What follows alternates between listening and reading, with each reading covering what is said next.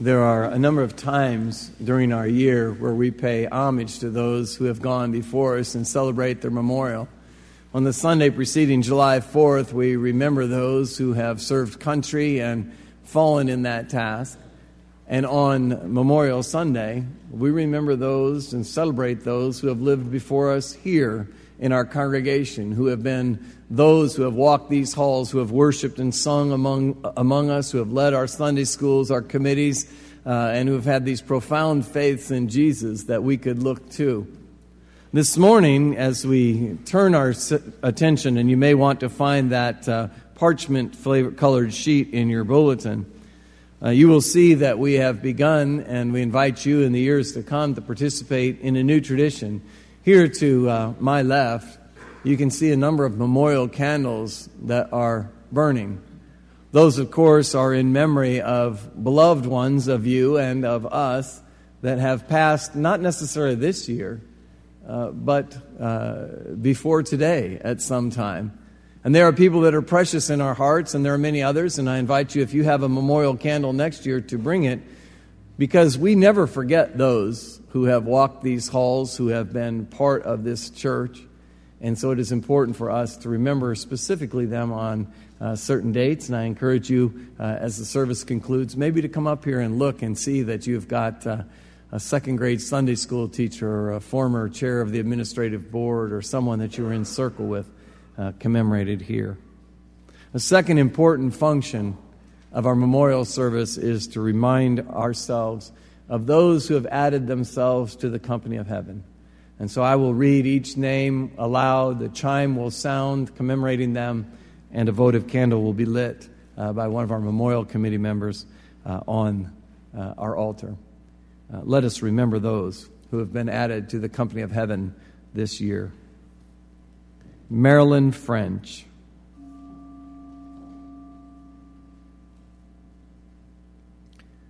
Marie Karstner.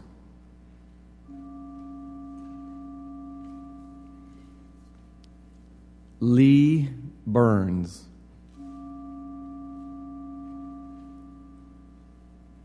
Arletta Edmondson.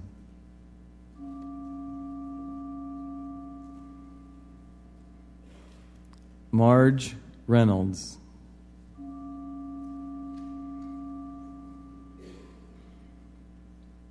Donna Jordan.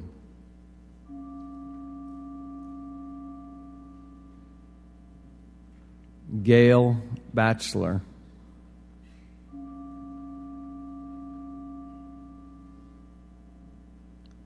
Lucille Hagenberry.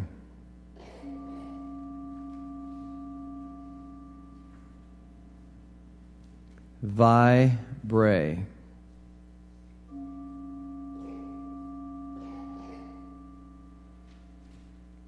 Delbert Miller.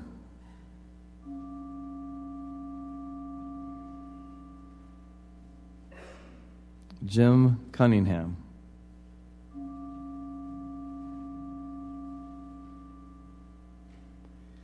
Ruth Smith.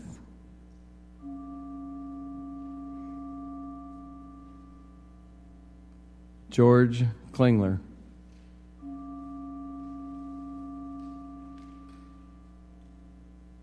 Larry Larson.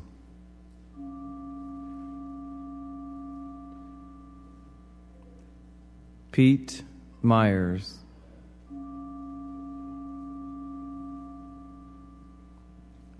Carolyn Bice.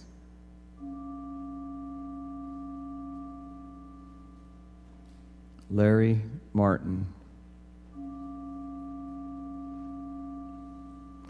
Let your memories of the saints be forever blessed. The church, of course, is often blessed by gifts given in the name of those who have passed before us, and it's important for us to acknowledge and dedicate those memorials. So during this year, let me share with you the memorial gifts that we have received. We acknowledge memorial donations received this year in the name of Marjorie Reynolds, Marilyn Weber, Richard Ferris, Paul Pate Sr., Eileen Wood, Arletta Edmondson, Dolores Norville, Jim Cunningham, Don Routson, Joan Ratloff, and Larry Martin. I'd ask that you cast your eyes upon that. I'm going to call upon Julie Bliss, one of our memorial committee members, and Julie Baer, representative of the trustees, to come forward for this dedication.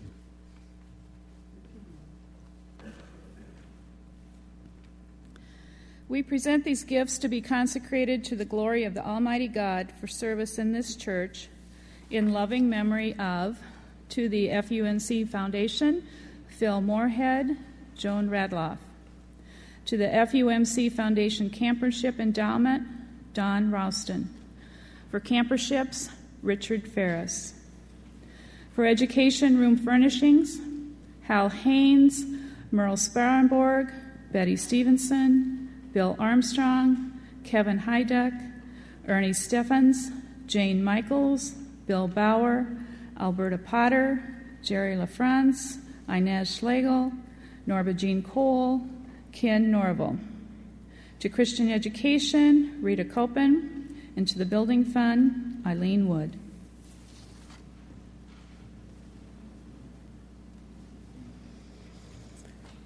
We accept these gifts as a sacred trust and will guard and use them reverently in the memory of these beloved friends and members of our church.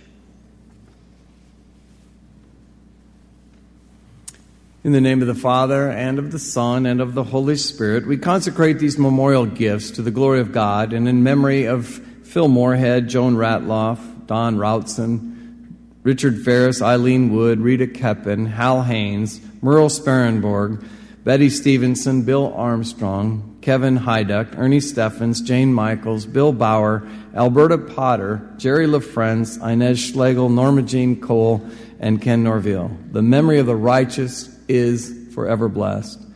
Let us pray. Most loving God, without you no words or works of ours have any meaning. Accept the gifts of our hands as symbols of our devotion. Grant us your blessing as we have consecrated these gifts to your glory, that they may be an enduring witness before all your people, and that our lives may be consecrated in your service through Jesus Christ our Lord. Amen. The balance of our worship this morning will be spent on the word and the proclamation of it by our pastor Keith, and of course the giving of our tithes and offerings. We have been working our way through the book of Philippians, and we have come now to Philippians 4, verses 10 through 13. I'd ask that you put your eyes on it, and the Bible's in your hands or on the words in the screen, and put your hearts all the way onto it, because I know our pastor is going to lead us well today. The words of our God as written by the pen of the Apostle Paul. I rejoiced greatly in the Lord that at last you renewed your concern for me. Indeed, you were concerned, but you had no opportunity to show it. I am not saying this because I am in need, for I have learned to be content in whatever the circumstances. I know what it is to be in need, and I know what it is to have plenty. I have learned the secret of being content in any and every situation, whether well-fed or hungry, whether living in plenty or in want. I can do all this through Him who gives me strength. These are the words of our God today. Let us pray for their interpretation and for the interpreter. Will you join me?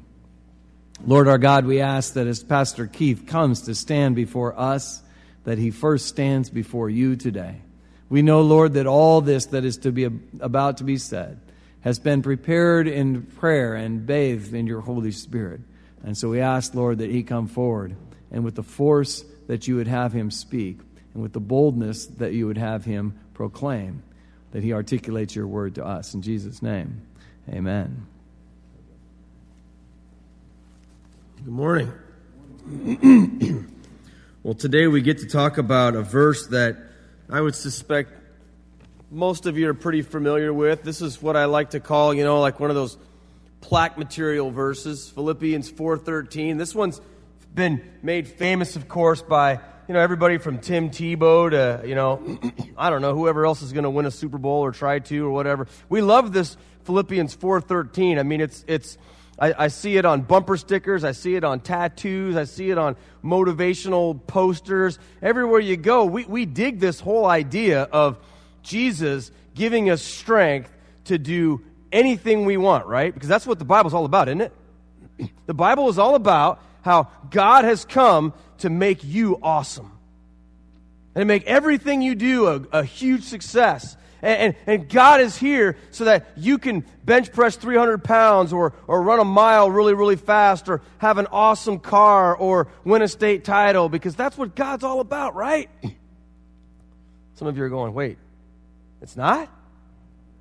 Well, maybe. I don't know. But you see, I think this morning as we dig into these verses, we'll talk about, why this is so popular amongst our cultures and really what it's really all about. You see, our culture is kind of addicted to this idea that God's here for us and that God's desire is that we have everything that we want.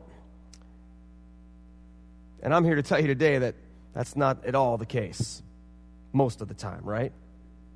See, we have to look at this text and we have to understand where it's coming from and who wrote it and what the situation was and all of that. And we have to ask ourselves this question, what does God exactly promise us here? What is the point? What is he trying to do when he tells us through his apostle Paul that through all things, that we can do all things through him who gives us the strength? I mean, doesn't God care about every area of our life? Doesn't God always want us to be successful? I mean, the Bible's full of successful people, right? Certainly it is. There are some successful people in the Bible. I think about, Samson, right? He had great strength. He was successful. I think about King David and his success, and his son Solomon, who was of great wealth. And I think of other men, too, and women who were successful in the Scriptures. But one of the things that you see when the Scripture talks about people who were successful is this: their success was never the point of the story. Their success was never the end goal for what God had in mind. In fact, their success was one of two things. It was either a tool or a vice. Something that they used for God to bring God glory in this world, or something that ultimately became their downfall. And for some of them, like the ones I just mentioned, in many ways, it was both. It was both. So let's look at the truth about what this verse means from Paul's perspective. Now, just be reminded that Paul is writing this text about being able to do all things through Christ who gives him strength, and he's locked in a prison cell. He's endured seasons of great difficulty as well as great success. He's gone through seasons of poverty as well as seasons of abundance. He's gone through times in his life where his ministry was exploding and great things were happening. And then he's also been chased out of town by people who wanted to kill him.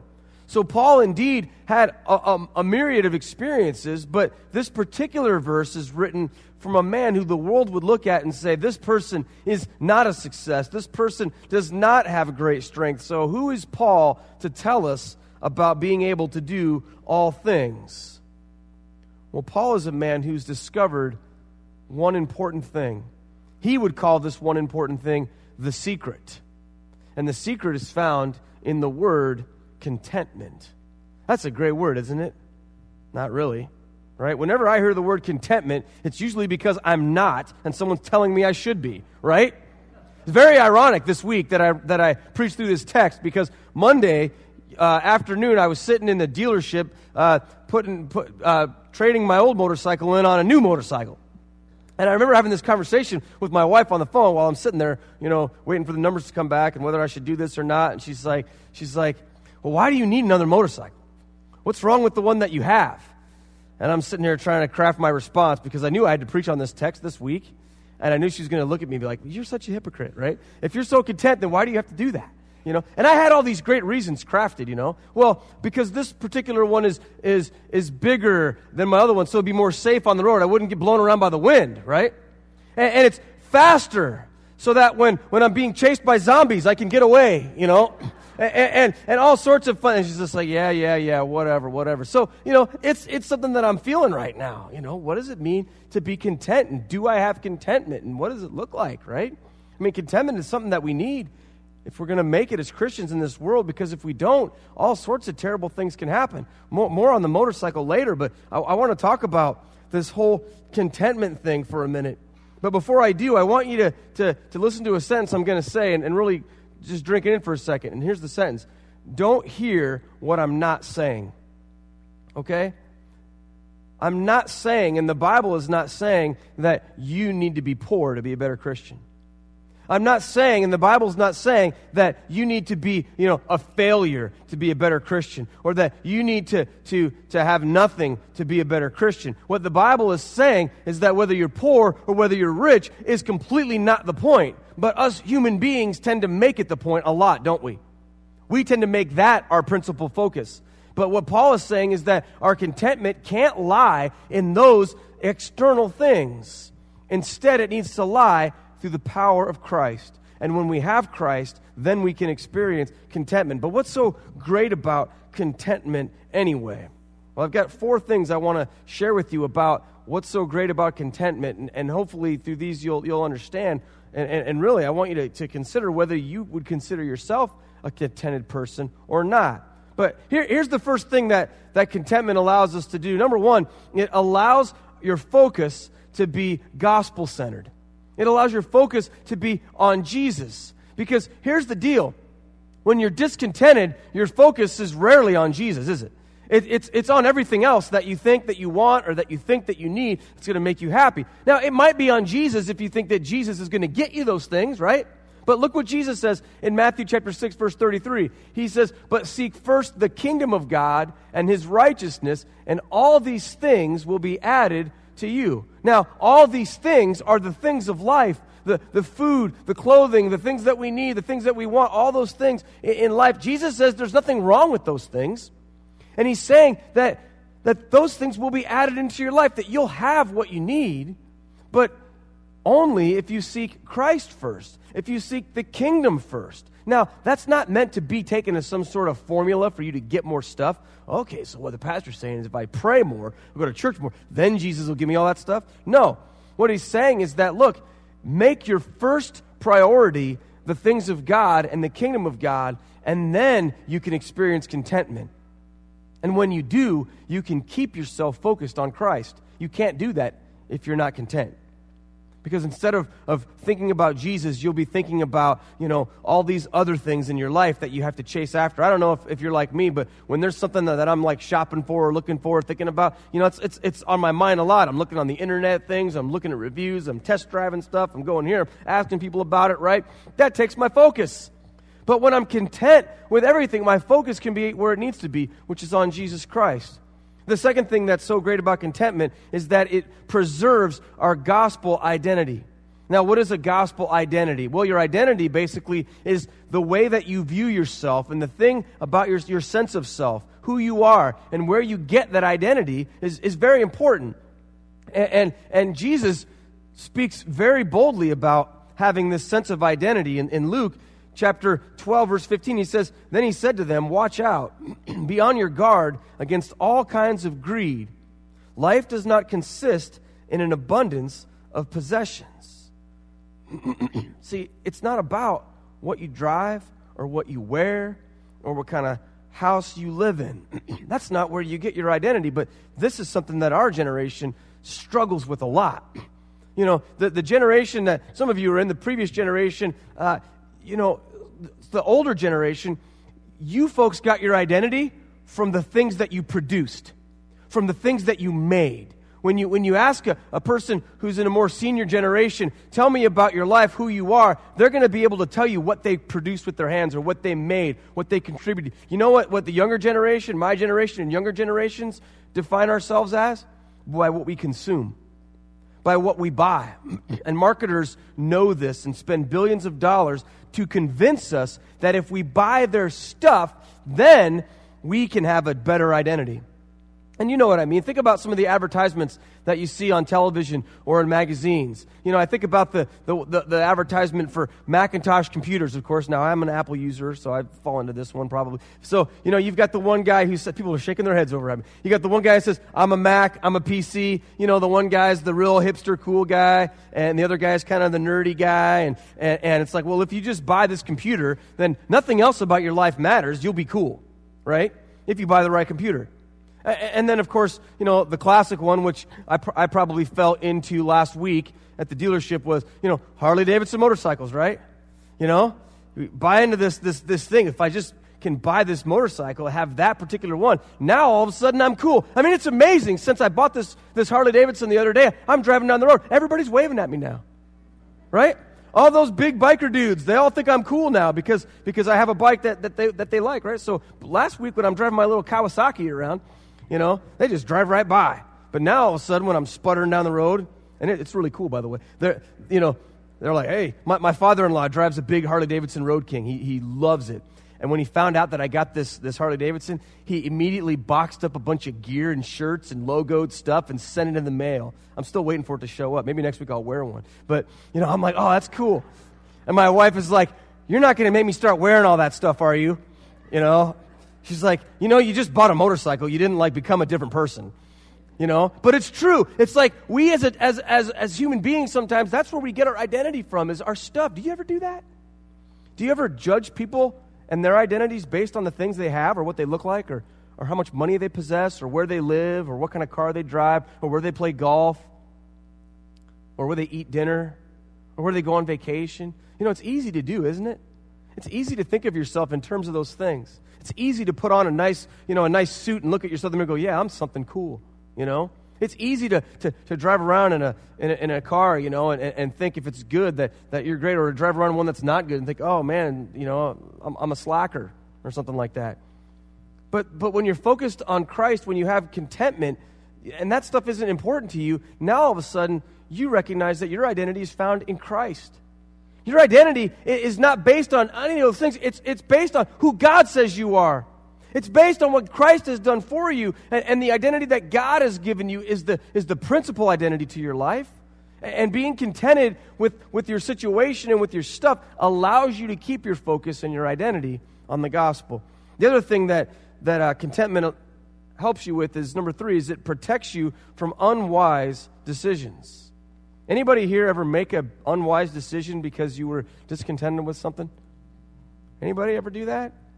You want to come up here and tell us about it? Right? Oh boy, I've done that, man. I remember sitting in my first home that I bought for $50,000, and it was worth every penny. And a guy came into our house and convinced Estelle and I that we needed to spend, I think, around $20,000 on new windows. Right?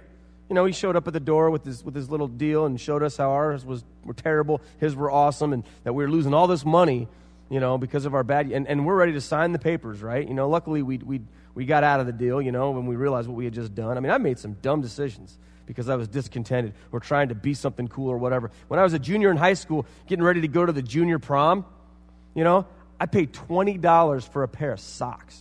All right? Yeah. This was like 4 years ago. Okay?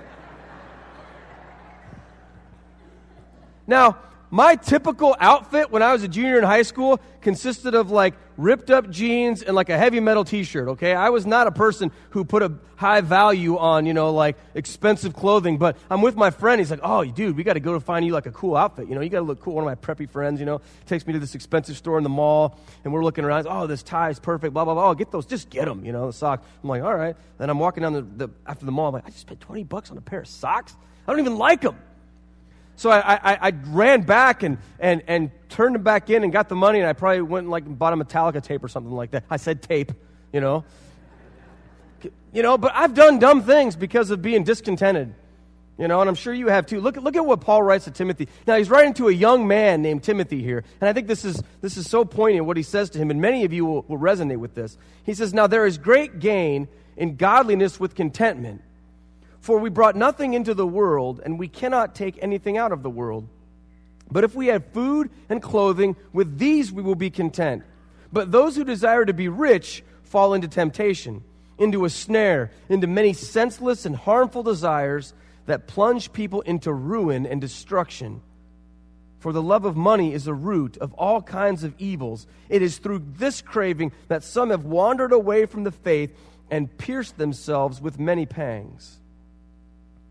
How many of us have invested foolishly or squandered things away because we've thought somehow we could, make a quick buck or get a quick fix or something, and we've made unwise decisions because we've been discontented. When you're content when you truly are at peace and you recognize that, you're protected from so many pangs. I like that, the way that he puts that there. So many piercings of harmful things. And lastly, what's so great about contentment is it protects your heart from anxiety. You know what it's like to be discontented when what you have isn't good enough and you always want more and someone else has better, and you think that you'll be a better person or a more complete person if you just have this or can do that. Your heart is overwhelmed with anxiety, but you know, the writer of Hebrews says that we are to keep your lives free from the love of money and be content with what you have, because God has said, never will I leave you, never will I forsake you. So how'd you do? How did you do on this little list? Do you feel these things? Do you feel like your identity is centered in Christ and that your focus is on the gospel and that you're protected from unwise decisions and have a peaceful heart? You know, I know for myself, I struggle with this, so I'm excited to lean into this next little part about how to get content, because, you know, it's not one of these things where you can just be told how to do it, right? It's something that you have to really, change about the inside of your heart. It's not just 3 quick steps to contentment. It's really a heart shift. It's something that God has to do inside you to change the way that you think about things, which, remember, Philippians is a lot about that, changing how you think. So quickly, here's how you get content, okay? 3 little ways, okay? First one is this, and you're going to love this one. Embrace suffering as character building. Yeah. Not a lot of fun, is it, right? I don't know if you're like me. I tend to avoid suffering. I usually don't go to it or become excited about it. But one of the things I'm learning as I'm growing and as I'm experiencing more and more of the gospel is that I've seen people who've endured great suffering who have, and I know in my own life when I've endured great suffering, that there's intense character building that can take place when you rather than become bitter and angry at God about it, when you embrace it and recognize the good that can come from it. I mean, look at what Paul writes in Romans 5. He says this, not only so, but we also glory in our sufferings because we know that suffering produces perseverance. Perseverance, character, and character, hope. And hope does not push us to shame because God's love has been poured out into our hearts through the Holy Spirit who has been given to us. So we recognize that suffering isn't something that we run from. It's something that we allow God to work through us into. The second thing is this, and this is a way that we're supposed to deal with our life and faith, but we need to change our expectations. Change your expectations. And what I mean is this. Don't expect that Jesus is going to give you everything that you've always wanted and is going to take care of all your heart's desires and make you the best of the best of the best, the most successful, and everything's going to go great for you. That's not what the Bible says. I don't care what you saw the preacher say on TV. I don't care what his book says. That's not the point of the gospel. Change your expectations. Recognize that that's not what God has come to do. You see, this world will tell us that it's all about being strong, powerful, and on top of things. But look what Paul says in Corinthians. He says, that is why, for Christ's sake, I delight in weaknesses, in insults, in hardships, in persecutions, in difficulties. For when I am weak, then I am strong. You see, it's not about how awesome we are. It's about how weak we are and how awesome Jesus is. But our society, our culture, our leaning is inherently skewed toward this idea that we're supposed to raise up and become great. But God has said, humble yourself, and then He will exalt you. Delight in your weakness. It's easy for me to try to find my strength and push into that and downplay my weakness. But I've felt more and more the sense of God in me that, no, I need to learn how to lead with my weakness. How to let people see that more and more, how to show people the frailty and the weak parts of me, not just the strong parts of me. Because isn't that what Jesus did on the cross? He indeed showed us His strength, but incredibly on the cross, He allowed Himself to be nailed to that cross when He had every ability and power within His grasp to destroy those who were killing Him. But He chose instead to lead with His weakness. And in His weakness was His strength. And thirdly, and this is the most important one, we could just stop with this, is we need to recognize how sufficient Jesus is. We need to recognize that in Him we have everything. Now, Mike's going to preach on this text next week, but I'm just going to give you a little teaser on this one. In verse 4, or verse 19, chapter 4, Paul writes, "And my God will supply every need of yours according to his riches in glory in Christ Jesus." When you recognize that you have everything in Jesus Christ, then the things that you don't have in this world really pale in their significance, don't they? When you recognize that the power of Christ is within you, that there's nothing that you lack, that you have all things good, and that God has promised to bestow all good things unto you, then you recognize that in Jesus, there's nothing more that you need. I think it was Mike Ransom who said a couple weeks ago in a moment where he was leading worship at 11 o'clock, it isn't until Jesus is all you have that you recognize that Jesus is all you need. You see, he is all that we need. He is all sufficient. There is nothing more than Christ. In the book of Ecclesiastes, I think it was Solomon who wrote these words. He says, "I know there is nothing better for people than to be happy and do good while they live, that each of them may eat and drink and find satisfaction in all their toil. This is the gift of God." You see, God has given us all this stuff that we could find satisfaction, but it's a gift from him. He's the provider, and he's all sufficient. Does God want you to be successful? Sure, I believe he does. Success brings glory to God when it's been gained honestly and we've been obedient to Christ. But we don't become more loved by God because we're more successful according to this world. And we must remember that when we receive the accolades from this world, or whether we don't, that's really not the point. If we serve God, chances are the world is going to hate us for it. I know this is tough. I struggle with it. By nature, I'm a restless, anxious, perfectionist, workaholic who believes the lie that I tell myself that my biggest problem is I'm lazy. And I think that if I work harder and do more, that God's going to love me more, and I fall into that trap so easily to think I have to outdo this and I have to outdo that. But what I'm learning through the grace of God is that God's love for me is not dependent on any of those things. God's love isn't even dependent on how good this sermon is, or on how large my ministry grows, or how many people appreciate me, or anything like that. The love that God has for me is dependent only on one thing, on the love of Christ that has been given to me. You see, and I need to be content with that. I can't look at my life situation and then decide whether God loves me. I only look to the cross, and then I know that God loves me. What about you? Have you attached something more than the cross of Christ to what it requires for you to become content in your life? Have you said to Jesus, "Well, great, I'm glad you died on a cross for me, but that's nice and all, but I need this, and this." You see, Jesus has to be everything to us. Now, Paul wrote to the Philippians to thank them for their generosity. He didn't act like it was unappreciated. He appreciated all they had done and all that others had blessed him with. And again, don't hear what I'm not saying. There's nothing wrong with being successful or having plenty. It's just that those things can't define you. Because if you truly let it define you, then you can't appreciate it, right? It's like air. I need air to live, but I don't appreciate it. Every time I take a breath, I don't go, "Oh, that was awesome." It's just what I need. But if you took it away, I would be a disaster.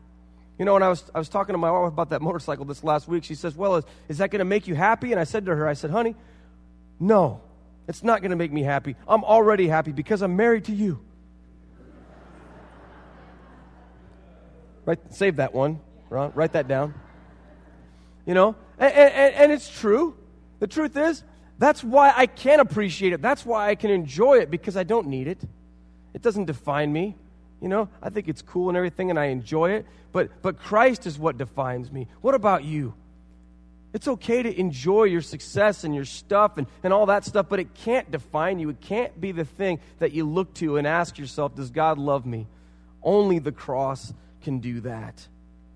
Christ is what defines us, and Christ alone. In him we find all things and the strength to do all things. Now recognize there's one quick thing, and I know we're running low on time here, so I'm going to say this fast. I say a lot of things fast. But here's the deal. The flip side to this is it's just as dangerous to become discontented with your lack of poverty as discontented with your lack of wealth. I know Christians who are so anxious and discontented because they don't think that they're poor enough. And they don't think that they're holy enough. So they're always trying to, raise their level of holiness, not because of a desire to serve Christ, but as a desire to outdo other Christians and to show that they're more holy than other people. And I'm telling you, it's just as easy to slip into that religious trap, that prison of legalism and pride, as it is to be always wanting more. So guard your hearts from that, people. Guard your hearts. And remember, the key to all of this is not to focus on anything when it comes to your human experiences and your human circumstances. When it comes to your contentment, focus only on Christ. Put all your focus on Him. That's what we endeavor to do here. That's why Mike and I preach the way that we do. That's why we bring the Word of God before you and say, this is the focus. That's why we exalt the cross of Christ and not ourselves, because we want to put Him first. And through that, we can find the strength to endure all things and to be content in all things. Let's pray together. Lord God, You have given us all things. Lord, as we come to the moment where we give our lives back to You and we give our tithes and offerings back to You, Lord, I pray that we can do so with a heart of disattachment to this world and complete reliance and focus on You. May our identity come from You. May our focus be on You. And may You protect our hearts. Give us that strength in Jesus' name. Amen.